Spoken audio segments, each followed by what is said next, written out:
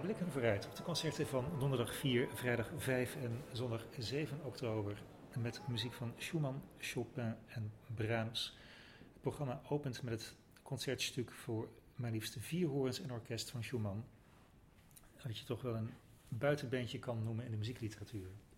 Ja, zeker Bart. Ik kan me geen ander stuk herinneren voor die tijd voor 4 hoorns en orkest. Stuur vooral een e-mail als ik het verkeerd heb. Maar dit was een beetje in de tijd dat de eerste hoorns met ventielen toch wel waren doorgebroken. En hoornisten veel meer chromatische tonen konden toepassen ten opzichte van de natuurhoorns, et cetera, et cetera. Dus je kon lekker uitpakken als componist, weinig technische belemmeringen. En ja, het is een fantastisch stuk. Dit orkest heeft een mooie opname met Martin van der Merwe en 3 collega-hoornisten. Over Martin van der Merwe gesproken. Wat misschien wel het meest bijzondere aan dit programma is dat het memoreert dat Martin van der Merwe afscheid neemt dit seizoen na ruim 40 jaar als hoornist van het Rotterdams Philharmonisch Orkest. En ik heb een jaar of 1,5 geleden al met hem gezeten, daarover nagedacht van wat zou nou een mooi afscheid zijn? Wordt het een opdracht voor een nieuw hoornconcert of wordt het een hoorconcert van Richard Strauss, dat Martin overigens ook heel mooi op cd heeft gezet, diezelfde cd als Schumann. En toen op een gegeven moment zei Martin, weet je, ik vind het misschien wat allerleukst om in mijn afscheidsseizoen dat stuk van Schumann te spelen, omdat ik dan ook echt daar kan staan met mijn collega's, mijn dierbare collega's, waar ik natuurlijk zoveel mee heb meegemaakt in die afgelopen decennia. Sommige collega's zijn wat ouder, sommige wat jonger, maar dat vind ik nou mooi. Nou, dat vonden we allemaal heel mooi, dus vandaar dit trouwens ook prachtige concertstuk van Robert Schumann, dat meteen ook niet in melancholie verzandt, maar vol optimisme meteen van de toren blaast.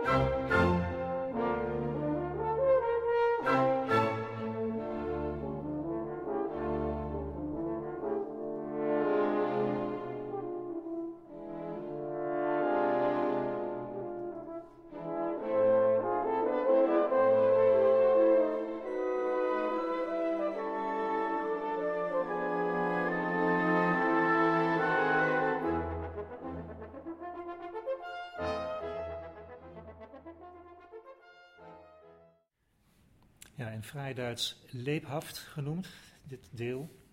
Heerlijk. En de levenslust spat er inderdaad ook wel vanaf. Ja, zeker. En dan krijg je een mooie romance en dan de finale heet zelfs zeer lebhaft. Dus dan gaat het dak er helemaal vanaf natuurlijk. Precies, kennelijk kan er nog een schepje bovenop gedaan worden. Ja, een mooie binnenkomer. Gelukkig hebben we nog een heel seizoen lang Martin bij ons. Dus, ja, zeker. Dus voor zover ik begrijp is dan de derde van Mahler, waar we het seizoen mee afsluiten met Lahav Shani, ook het laatste project waar Martin meespeelt. Dat is nu het plan. Precies, dat afscheid, daar denken we nog even niet aan. Dit concert is in ieder geval iets om ons op te verheugen. En Schumann opent hier het programma om daarna het woord te geven aan zijn tijdgenoot, zijn jaargenoot zelfs, Frédéric Chopin, van wie wij het tweede pianoconcert spelen. Ja, natuurlijk hartstikke leuk dat dat concertstuk in F groot staat en het pianoconcert nummer 2 in F klein. Is natuurlijk ook helemaal zo bedacht, dat snap je wel. Zeker met de F groot na de pauze als een... Om hem in te koppen, de F groot van Brahms in die derde symfonie. Dus daar is helemaal goed over nagedacht. Ja, dat vind ik ook zo leuk. Chopin, we hebben al een toertje gemaakt vorig seizoen met Yannick. En het eerste pianoconcert van Chopin met die super getalenteerde jonge pianist Jan Liszewski. Als ik het goed uitspreek. Jan Liszewski, Bart, spreek ik het zo uit? Ja, weet je, het is een Poolse naam, maar hij is zelf geen Pool. Volgens mij is hij Pools-Canadees, maar in ieder geval, wij noemen hem gewoon altijd Jan. Ja, die tour, dat was hartstikke mooi. Hè. We speelden in de Elbphilharmonie in Hamburg en andere mooie zalen. Maar ja, het Rotterdamse publiek heeft die hele Jan met die Chopin niet gehoord. Dus dachten we, die jongen is zo geniaal, die moeten we zo snel mogelijk terugvragen. Dus vandaar, 4, 5 en 7 oktober is het dan zover, Jan met Chopin. Het tweede pianoconcert, iets beknopter. Ja, Chopin, ik heb er van leren houden, moet ik je eerlijk bekennen, Bart. Want ik vond die pianomuziek fantastisch, maar die pianoconcerten, daarvan dacht ik altijd, zo ondankbaar voor het orkest. In die langzame delen, je kan het orkest weglaten en niemand die het merkt, weet je wel. Een beetje dat soort gedachten had ik erbij.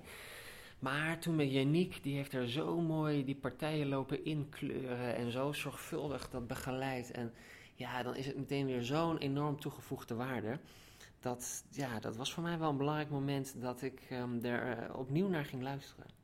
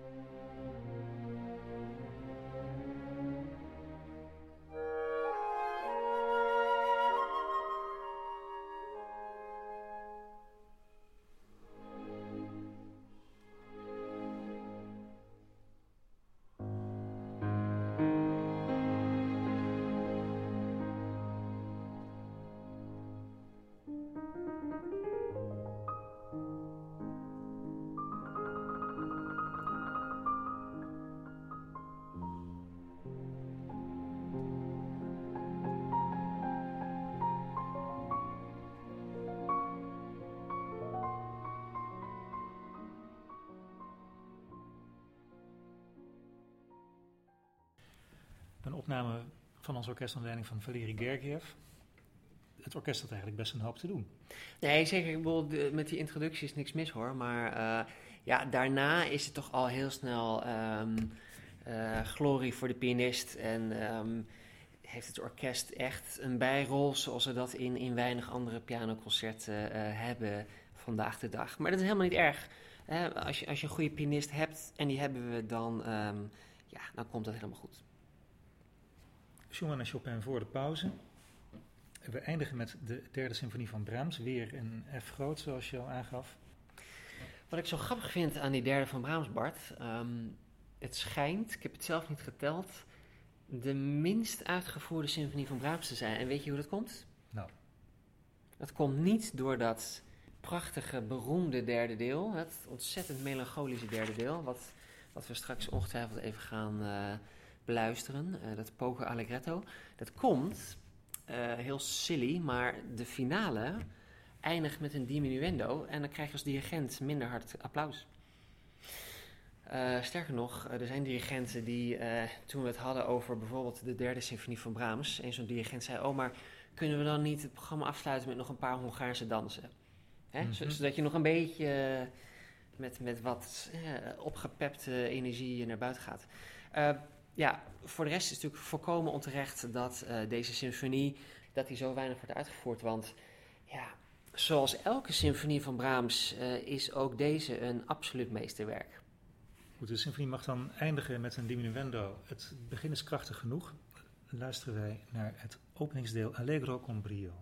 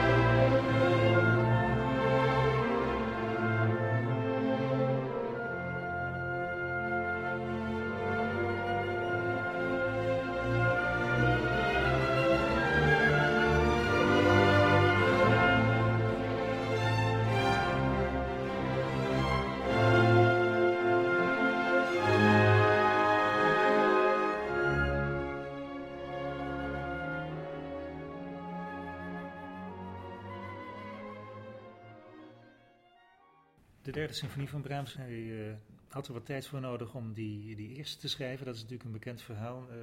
Ook al had Schumann hem een genie genoemd en daarmee het podium vrijgemaakt voor een glorieuze entree. Brahms lijkt zijn leven lang te zijn blijven twijfelen aan zijn eigen kunnen eigenlijk. Terwijl als je deze muziek hoort, dan klinkt dat niet zoals iemand die niet weet of hij nou wel wat moet zeggen of niet. Nee, klopt. Hij heeft ongelooflijk lang last gehad van die symfonische erfenis van Beethoven. Hè? Een notoir verhaal dat hij heel erg lang deed over zijn eerste symfonie. Maar goed, toen die eerste er eenmaal was, toen kwamen nummers 2, 3 en 4 ook op een gegeven moment wel voor het voetlicht. En ook hier is hij wel weer schatplichtig aan Beethoven.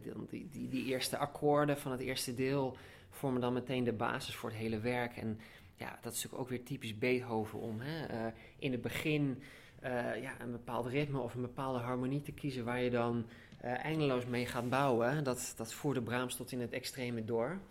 En dat maakt Brahms ook zo eindeloos fascinerend om naar te blijven luisteren. Er gebeurt meteen zoveel in de muziek, omdat je hebt zo'n motief of zo'n aantal akkoorden en daar gaat hij dan meteen mee aan de haal. Dat wordt meteen doorontwikkeld en er gebeurt van alles en je komt oren tekort. En dat maakt elke uitvoering van Brahms weer heel erg spannend, vind ik. Het was Yannick's favoriete componist, heeft hij vaak verteld. Juist vanwege de menselijkheid binnen de heroïek. Ja, dat is mooi gezegd. Ja, die menselijkheid die is bij Brahms altijd heel nabij. De melancholie is altijd heel erg oprecht. Die komt heel authentiek over. Die symfonie van Brahms, je hebt nooit het gevoel van effectbejag. Terwijl er heel veel effecten in zitten en die ook heel goed werken. Maar altijd vanuit een soort oprechtheid op het papier gezet. En neem nou dat poco allegretto waarin hij dan... dat komt op de plek van het scherzo normaal gesproken. Hè? Zo'n beetje luchtig scherzo. Maar daar is hier totaal geen sprake van. Het is meer een soort Schubert qua melancholie. Af en toe majeur, maar dan snel weer mineur. En beroemde en fantastisch mooie muziek.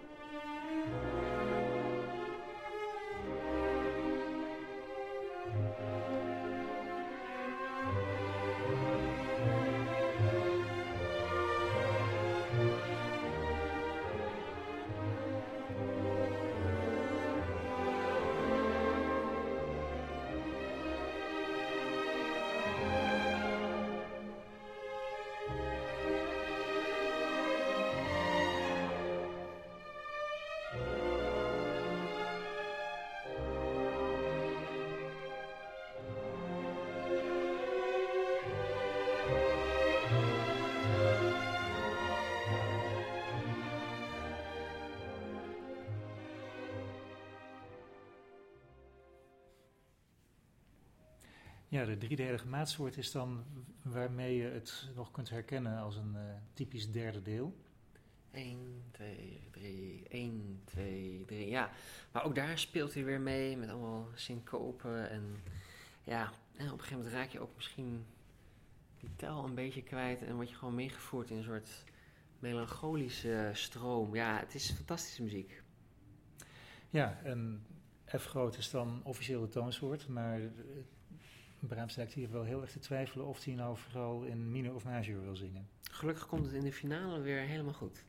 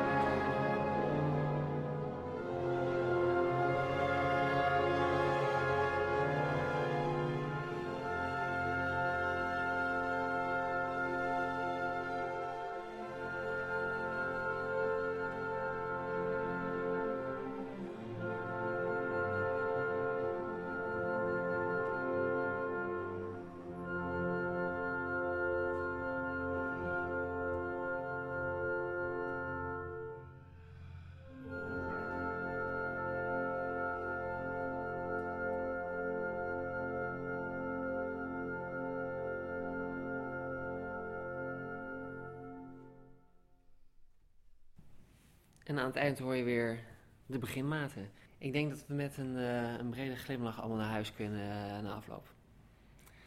Donderdag 4, vrijdag 5 en zondag 7 oktober is Brahms te horen, voorafgegaan door Schumann en Chopin bij het Rotterdams Philharmonisch Orkest. Meer informatie daarover vindt u op onze website www.rpho.nl. Graag tot ziens bij het concert.